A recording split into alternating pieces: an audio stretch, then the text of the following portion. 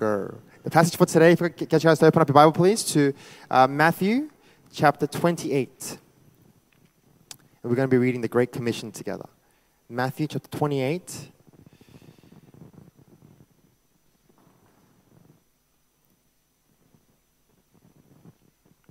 Verse 16 to 20. If you guys can follow along with me. Just reminding you, this is the Word of God. Matthew chapter 28, verse 16 to 20. Now the 11 disciples went to Galilee, to the mountain to which Jesus had directed them. And when they saw him, they worshipped him, but some doubted. And Jesus came and said to them, "All authority in heaven and on earth has been given to me. Go, therefore, and make disciples of all nations, baptizing them in the name of the Father, and of the Son, and of the Holy Spirit, teaching them to observe all that I have commanded you. And behold, I am with you always to the end of the age." Amen.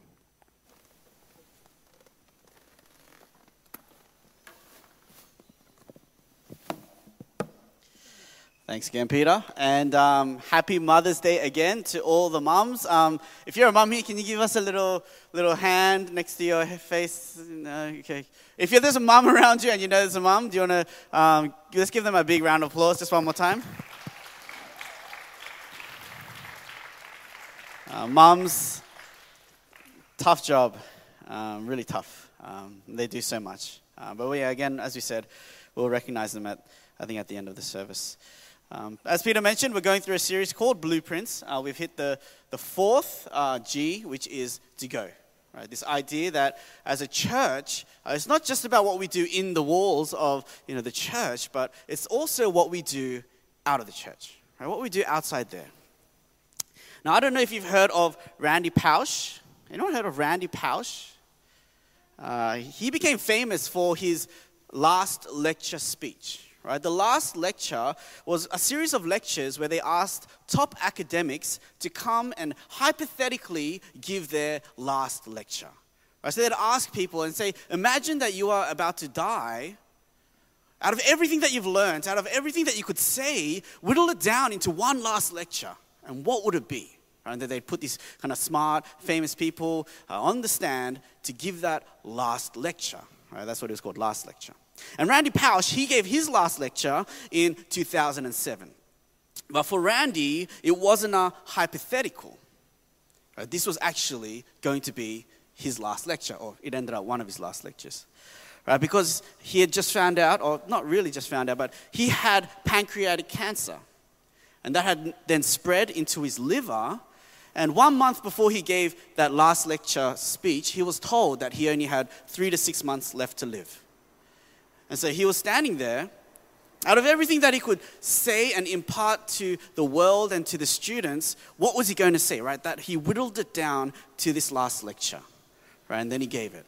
And this became somewhat famous, right? It's got 20 million views on YouTube. It became a book, right? They expanded it into a book, which became a New York Times bestseller for over 100 weeks, right, on that list. But the question is, if Jesus gave his last lecture, out of everything he could say, out of everything that he could impart to us or his disciples, right, what would Jesus say in that last lecture? And for us, we don't have to guess that. We don't have to imagine. We know, because we have that in the scriptures, right? That's our passage today. This is his, in a way, last lecture. And the last thing he gives to us is this, right? It's the Great Commission. Out of everything Jesus could have said to his disciples, imparted to them, right? Because Jesus had said a lot of things, done a lot of things in his life. This is what he says. I want to read this one more time. Matthew 28, verses 16 to 20. Now the 11 disciples went to Galilee, to the mountain to which Jesus had directed them. And when they saw him, they worshipped him, but some doubted. And I kind of like that, just that honesty there. All right, Jesus had risen from the dead, and he's got holes in his hands, and people are worshiping, but some are still doubting. All right, I like that. Right, it's like us here today, where we come to worship God, and the reality and honesty is some of us, we're still doubting. All right, verse 18. And Jesus came and said to them, "All authority in heaven and on earth has been given to me. Go therefore and make disciples of all nations, baptizing them in the name of the Father and of the Son and of the Holy Spirit, teaching them to observe all that I've commanded you, and behold, I am with you always to the end of the age. Right, Jesus' final command here, we call it the Great Commission. It's the great sending off. Right, the final task that Jesus hands off to his disciples right before he ascends, right before he goes to heaven. This is the important and urgent mission I'm going to give to you guys. Right, here you are. I'm going to leave. Right, as parents, whenever you drop your kid off to, let's say, a sleepover, or they're going somewhere and you're going to leave them, I don't know if other parents do this, but we sit Ruben down. We're like, okay, Ruben, you need to remember this, okay? And then we say 10 things, okay? Make sure that and if this ever happens, and when this, right? And we tell him all this stuff and he doesn't remember any of it. But we want to impart to him this very important stuff before we're going to go. Even though we're going to come back. And this is what Jesus is doing. He's going to come back, right? He's going to return. But before he leaves, he says, this is what I need you to know, and this is what I need you to do. Now, in the Great Commission, there's a lot of kind of words here, a lot of verbs.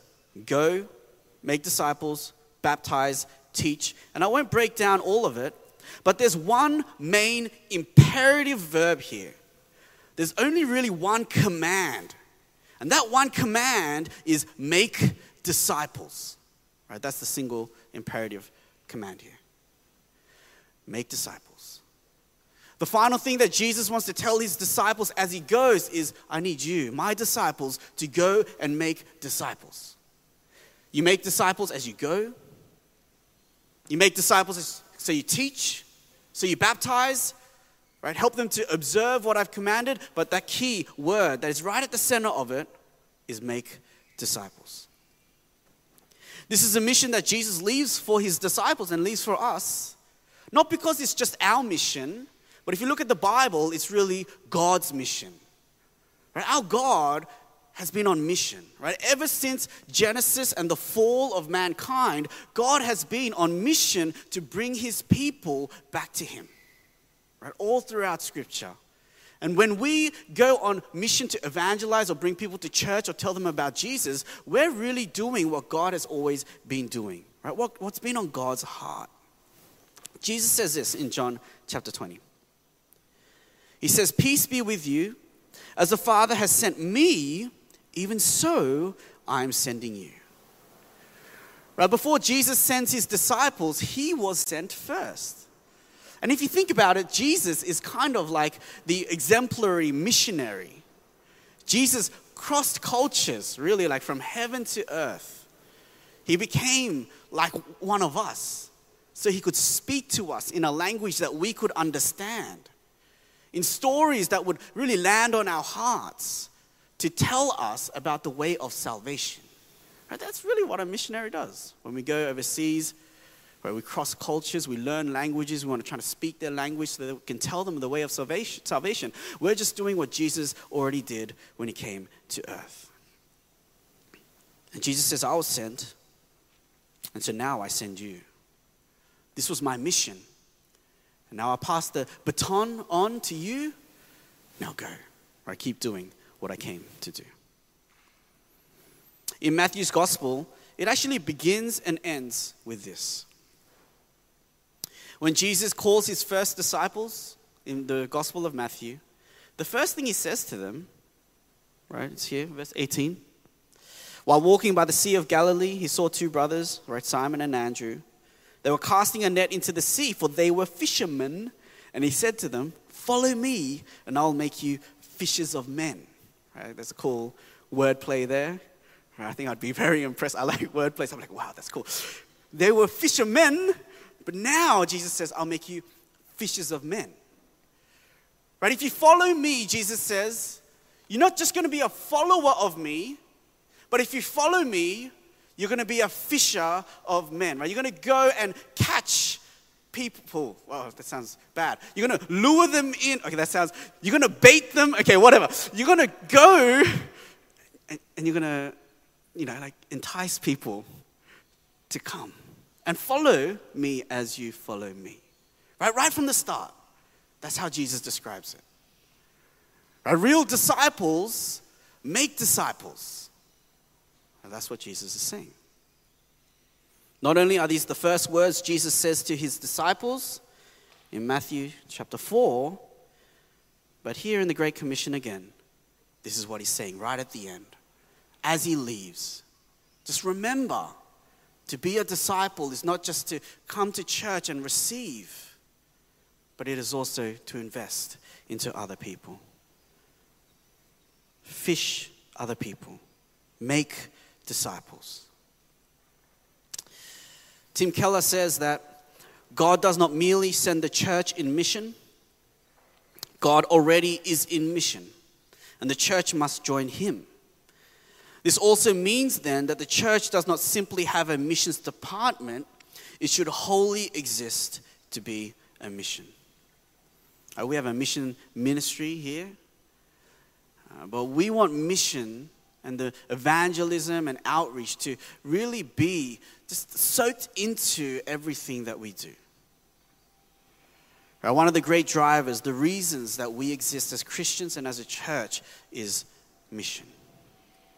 I just want to say 4 quick things. Number 1, we have a mission. Right? The fact that we as a church have a mission might not always be something that you think about. Because we think church, let's get together, have some fun, let's go on some trips, make ourselves feel good, watch some movies together. These are all great things. But the church is on mission. We have a task that we've been given. And so despite everything else that we do, this is driving us. We want to see people come to meet Jesus, to put their faith in him, and then to grow in maturity all the rest of their lives until they go see him face to face. This is our mission. This is what we're about. I've said in the past that church isn't a cruise ship. It's like a warship. It's not a cruise ship where we sit back and, it's a buffet food and we relax and we suntan. I mean, a part of it is, yes, having fun. But it's really like a warship where we have a mission. All hands are on deck. Right? We all got something to do for the sake of the task, right? The goal. Right? I don't know about you, but, when we can't sing, how did you feel? It's like so frustrating for me. I just want to it's like something stuck inside of me. I just want to break the rule, and I'm like secretly singing under my breath. Like I need to get it out. And that's really what it should be like for the gospel. We can't keep it in. We need to get it out. Right? We have a mission. Right? Jeremiah says it's like a fire shut up in my bone. Right? If I say I can't talk about God, it's like there's a fire inside of me, and it just has to get out. Right? This is the mission of the Christian, the church. I need to get this message of salvation out. Right? We have a mission. Second, that means the church and Christians, we look outward. Jesus says, go to the nations. And so we gather today in these walls, right? Reading the Bible, praying together in Christian community. This is vital for our health. Yes, we look inward, but also we must always look outward. Right? We must have our hearts and our prayers and our concerns for the people who are not in this room. The church gathers and the church goes. The gospel pulls us in, right? And the same gospel pushes us out to go, to take that message to other people. The way that Jesus imagined that the world would come to know him was not that Christians would just sit in a room week after week. That we would comfortably be here in heated rooms, right, with nice chairs. That's not how he imagined that the world would be evangelized. Right? He imagined that the Christians would also then go, disperse in this uncomfortable way, having uncomfortable conversations, right, in our homes or at our workplaces, right, to people that are colleagues or friends, that we would go.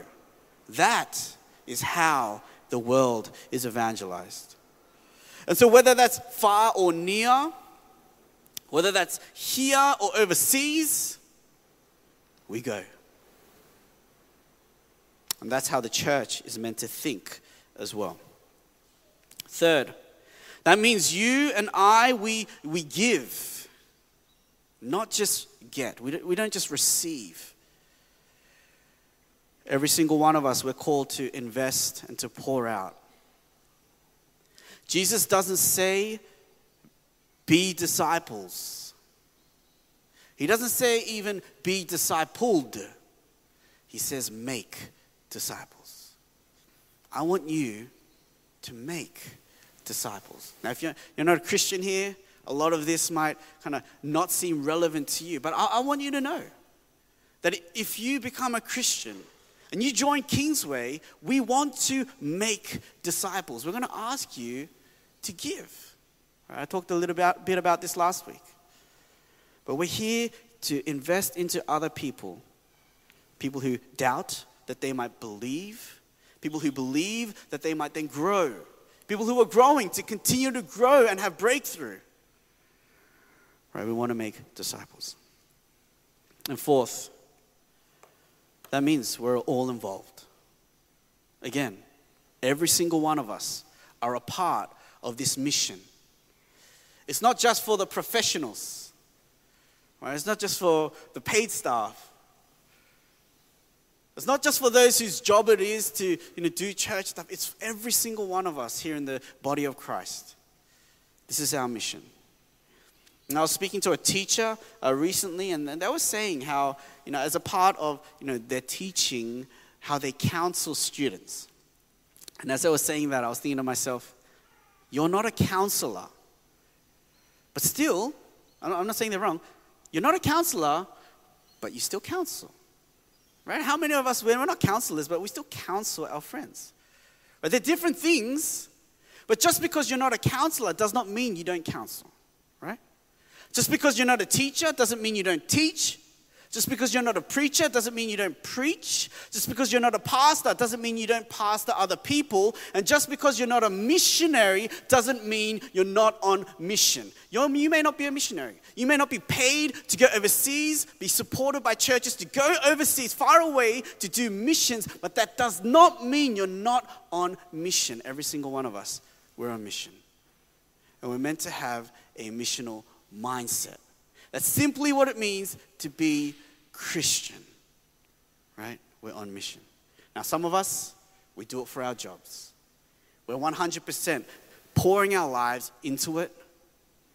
But others of us, it looks a little bit more complex. You have other jobs, but you're still on mission. When you go home, when you go to work, when you meet your friends, we're on mission. Jesus calls us all to this. Every single one of us. This isn't called the great suggestion or the great option. It's the great commission. All right, but sadly, for a lot of people, it's the great omission. Right? It's the thing we don't do. Charles Spurgeon, he once said, every Christian is either a missionary or an imposter. Right? You're either on mission as a Christian or you're not doing one of the core things a Christian is meant to do. Now, this isn't to guilt trip you. Right? If you're not there yet in your faith, I want you to grow and be healthy, have a great relationship with Jesus, and then when you're ready to be missional. Right? But this is what we desire at a certain point in our lives for all of us to be thinking this way. Right? We have a message that is meant to shift eternity. What are we going to do with that message? If this is our activity on earth, then as Christians, it must shape our thinking, our decision-making, our living. Right? When you think about full-time missionaries, right, these are people who go overseas, right, to tell people about Jesus. Everything they do is for the mission, right? It's to evangelize. So when they pick which country they're going to go to, a lot of times people pray and they ask God, where will I have most impact for you? Or where can I go that I'll be useful for you, God? Or where can I go that maybe no one has ever heard about Jesus? They make the decision on where to live based on that. And when they decide if they're going to have a job, their decision-making process is the same. God, what kind of a job will have the most influence for you? Or where I can meet people and build relationships that I can tell them about Jesus. Right? What neighborhood do I want to live in? Right? So I can impact that neighborhood. Right? Every small and big decision is funneled through the lens of missions. And just because we're not overseas does not mean we can't think that way. When you think about your job, do you think about it through a missional lens? The people at work, right? Your colleagues, your teammates. Or do you separate it where it's just church is God and work is work and there's no Jesus stuff going on over there? Right? I think it'd be wonderful if people think about where they live or where they work based on the mission at hand. Right? That'd be incredible. But that's really the way that we're meant to live. Even if we're not missionaries per se, we're on mission. We're meant to think this way. Now at Kingsway, ever since the beginning, we've been driving more of a mission-minded culture. Our Sundays are very aware that some of us sitting here are new to church, have left the church and come back, are not believers. Right? We try to purposefully do that. Even the way that I talk, I try not to be too wordy. Right? If I'm too wordy, let me know. Our events, they're for Kingsway people, yes, but nearly every single event is very conscious of inviting people who are just new. Right? We got anyway, we got stuff going on where we just want to invite people, right? Constantly, where we're talking about that. Growth groups is open for people to drop in, check us out, see what Christian community is about. Right? We do all this stuff for a reason. And right now we're super lucky. A lot of you have come to just check us out because we're the new church. And that's great. That's awesome. Over time, the influx of people who are just joining us because you've heard about us will begin to slow. And we as Kingsway will need to be more and more missional, right? Proactive in this, right? To make sure this is something that is always with us. We've got a wonderful mission ministry right now. Right, but even though they don't have to do much really because people are coming in. But as this season passes, right, this ministry will have more and more to do. Right, we'll begin to see the way that they're going to push us as Kingsway to look outward, right, more and more as that next season comes. Right, we have a great mission ministry. Right, give them lots of love and care. If you know anyone in there, right, give them lots of love. But I just want to talk about the second point, which is the great provision. This task that Jesus gives to his disciples it's impossible. He's telling this group of I don't know if it was the 11 there or maybe, more. But he's telling them to take this message to the world, to the corners of the world. What a heavy task to pass on before Jesus, bye, and he goes to heaven. One of the hardest things I feel like I've done is raise a child. And the truth is, I didn't do much of the raising, right? All of the credit goes to my amazing wife, Uni. And I don't just say that because it's Mother's Day, but it is Mother's Day. And so I have an amazing wife and mom. Raising a child is it's what are you doing? I have no idea. I remember right when Ruben was born and we were leaving the hospital, we had no clue. Right? I'll just be honest. All the way through, we still have no clue. But I got the car, I brought it to the front of the hospital, and Uni gave me Ruben to put into the baby seat, which I've never used in my life, as she went to pay the hospital fees. And so I'm there with a child. I'm worried I'm going to drop him. He's tiny, they're so small when they're born, right?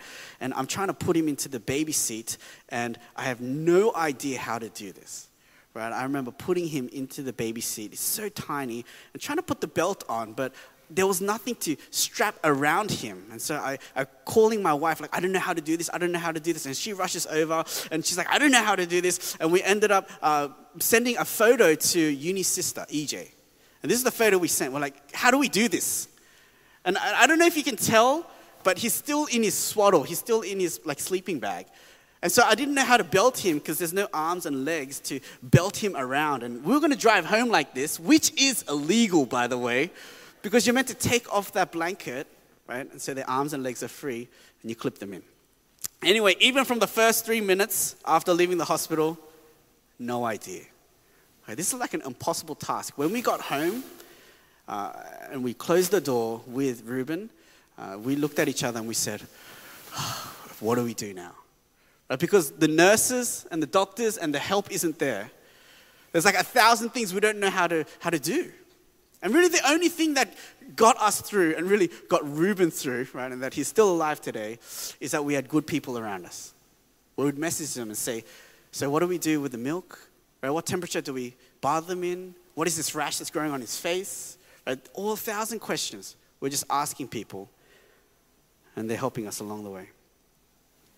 The disciples are given a mission, and they're totally not ready for it.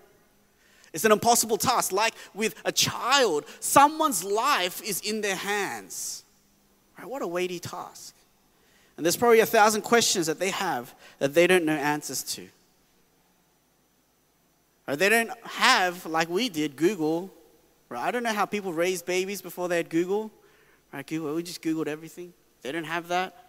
They don't have planes or cars to take them to the ends of the world. They can't just record a sermon, put it online, and hope that thousands of people see them. They need to physically walk or catch a horse or ride a boat to get to places.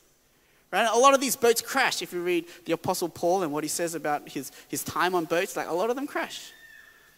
But they're given this mission to go and tell the world about Jesus.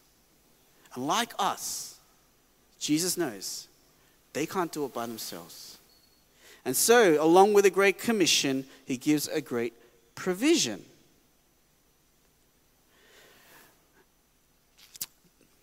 It's like a sandwich. Right before the Great Commission and right after the Great Commission, Jesus makes two claims about himself. And this is his provision, right? We begin with Christ's power. This is before the Great Commission. Verse 18, and Jesus came and said to them, all authority in heaven and on earth has been given to me. Go therefore, he says, and make disciples.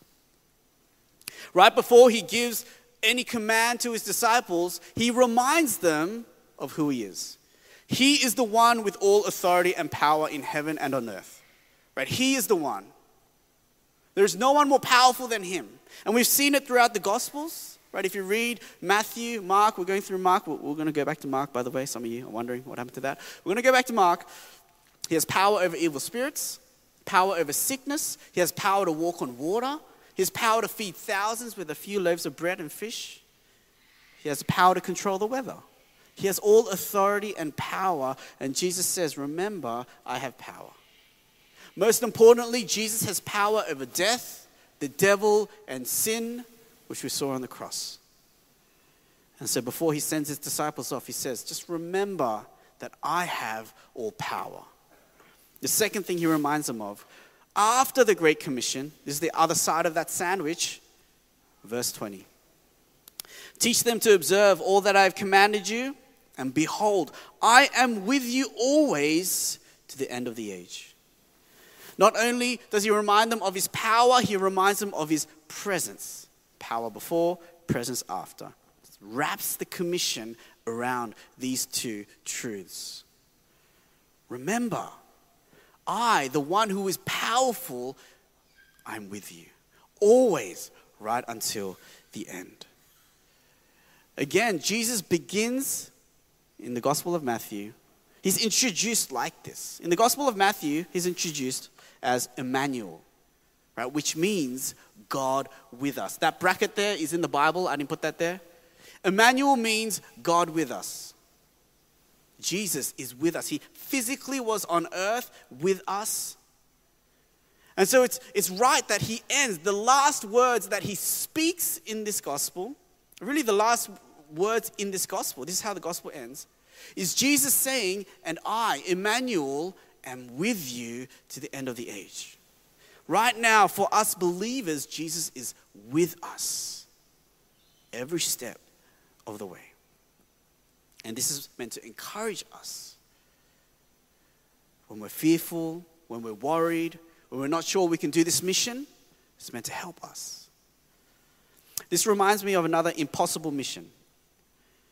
In the book of Exodus, you probably know this story, there's a guy named Moses. He stumbles across a bush on fire, right? It's God.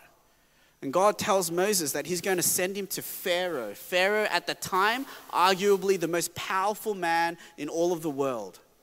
And God says, Moses, I'm going to send you to this powerful man, Pharaoh. You're going to tell him to let my people go. Set them free from slavery, right? What an impossible mission that he gives him. Right? We find it in Exodus 3. God says, come, I'll send you to Pharaoh, that you may bring my people, the children of Israel, out of Egypt. And this is Moses' reply. But Moses said to God, who am I that I should go to Pharaoh and bring the children of Israel out of Egypt? Right, that's his first response. No, God, you got the wrong guy. I can't do this. And when we hear Jesus say, go and make disciples of the nations, go to your work or your family, your relationships, and influence them to draw them to Jesus, a lot of times we say, no, I'm not the guy, I'm not the girl, I'm not the right person, I don't have the skills, I don't have the gift, But listen to how God answers in verse 12. God says, but I will be with you. I love that. Moses is like, oh, who am I? And he's thinking about himself. He's looking inward. And God doesn't say, no, you, Moses, you're great. Or you, Moses, you got the skills, you just don't know it, believe in yourself. He doesn't say any of that. When Moses is saying, who am I, God says, no, not about you. It's about me. I am with you. That's what Jesus says. I am with you always to the end of the age. It's not about you. It's about me. And I am with you. God says this over and over again in the Bible. He says it to Joshua before he enters the promised land, Joshua 1. He says it to Gideon. He says it to Jeremiah. It's what Jesus is telling his disciples. I'm with you. The success of the mission is not based on us. It's not based on you. It's based on God. His power, His presence. And so even though the task at hand seems impossible, even though we look at people and we feel like that person will never come to church, that person will never come to faith, we're not meant to look inward. We're meant to look at Jesus. He has all authority. He can do the impossible, and that Jesus is with us every step of the way.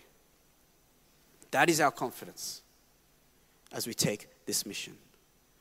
It's not your strength or weakness, not your wisdom or foolishness, not your ability or lack thereof.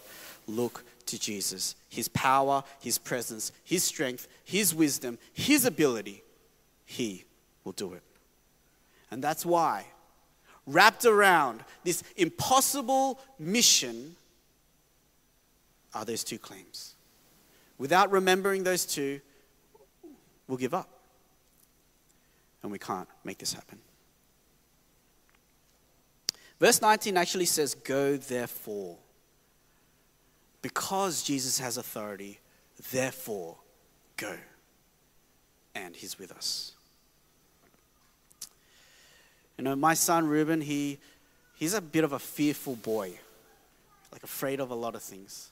Whether it's like going down slides, or in an elevator, a dog comes in, he gets scared. A lot of times I'm like, Reuben, it's okay. Dad's with you, right? I've got you. I'm with you. Unfortunately, what happens most of the time is it doesn't help him, right? He's still afraid, right? Reuben, we'll go down the slide. I'll go with you. And he's still afraid. And if I'm honest, it's a little offensive. Because I'm saying, it's okay. Daddy is strong. And Daddy's right here with you. And the right response should be, yes, you are strong. I trust you and you're with me. It's going to be okay. That's what it should be. Or whenever he stays afraid or he doubts or he runs away from the dog, what he's saying is really that either I'm not with him or that I'm not strong, right? Daddy's with me, but you're just not strong enough to protect me. Because if he really believed that I'm with him and that I'm strong, he'd be at peace. When we look at this mission that we're given, if we really believe that Jesus is with us and that he is strong, a lot of the fear should go away. But we're fearful and we're timid, we're reluctant because we either don't think Jesus is really with us every step of the way or that Jesus really can do what seems impossible. And so if you're discouraged today, I want to remind you to look to him, not to you. If you've been rejected a lot, you've told people about Jesus, and they laughed at you, they made fun of you, and you just gave up. Maybe you prayed a lot, and along the way, you feel like the prayers aren't being answered, you gave up. I want to encourage you. This mission will be completed. Jesus has said that. And he is with you, and he is the one that will make it happen. And so put your faith and trust in him and keep going. All right, don't give up. As I close, I just want to say one or two things. Now, my brother is getting confirmed in a few weeks. And, I kind of forgot how amazing it is that my brother's at church. If you asked me 10 years ago if my brother would, I'm going to avoid his eyes. If you asked me 10 years ago if my brother was going to ever be at church, or if this moment would ever come, depending on which day of the week you asked me, I think, if I were honest, I would have said, I actually don't think it would happen. At times, it just felt impossible. I prayed a lot for my brother. More than I think I've prayed for anyone else in my life to come to salvation. But if I'm also honest, a lot of times I gave up praying, right? Because it's tiring. And you're praying the same prayer and it feels like it's not happening. And I tried a lot of different things along the way. Bought him books. I don't know if you ever read. I invited him to conferences, right? I invited him to one conference, which was a bad idea. They left. I invited him and Sharon. I don't know if you guys remember. They left midway because the preacher was a bit over the top. Even I was like, oh, why is this guy preaching, right? And they left. And a lot of the times I think I would have done things that wasn't helpful. But in the midst of all of that, and really in the midst of my failures, right? They're here. They're both getting confirmed, right, in a few weeks. And this is a testimony, right, not of what I did. I tried, but a lot of times I didn't. But it's a testimony of God's goodness, his power, his work, and his faithfulness, despite what we do or we don't do, despite our prayers or lack thereof, right? We keep trying. Sometimes we do it well or not. Sometimes we pray well and we don't. But it's not us, right? It's God. And so where has God placed you in your life? Who are the people that God has surrounded you with? And who are the one or two people that maybe you can influence for good and his glory? Maybe you've given up on them. Maybe you go through spurts of intense prayer and it feels like your prayers aren't being answered, and so you put it back on the shelf. Maybe you've tried to invite them to church, but you've been rejected over and over again, and so now you don't even try anymore. Who is it? I want to remind you, this great mission is not up to us. He has given us his provision. Keep praying, keep trying. He is with us. He is able. There was an old man who used to go to the ocean every day to do his thinking and his writing. And one day he went after a storm had passed, and littered on the beach were just thousands of starfish. Too many to count and too many to help. And as the man was looking around, he noticed a boy walking toward him. And the boy from a distance would take a few steps and stop, and then take a few steps and stop, and take a few steps and stop. And as the boy came closer, the man noticed that the boy was stopping, and he would bend over, stand back up, take a few more steps, bend over, stand back up, take a few more steps. And as the boy got even closer, the man called out to him, "What are you doing?" And the boy said, "I'm picking up starfish and I'm throwing them into the ocean. Because when the sun comes up, all of these starfish are going to die." And the old man said to this boy, "Look around you. There's too many to count. Right? What difference are you making?" And the boy bent over. He picked up a starfish. He threw it into the ocean. And he said, "It made a difference to that one. Right? And to this one. And to this one." The church has been given a mission that we feel like maybe we can't tackle. And the truth is, you can't. You can't make it happen by yourself. But you can make a difference, maybe to one or two or three people in your lives. And it will make an eternal difference. And so Kingsway, let's get on mission. Let's invest into that one, two, or three. And let's see God do the impossible. Let's close our eyes and let's pray.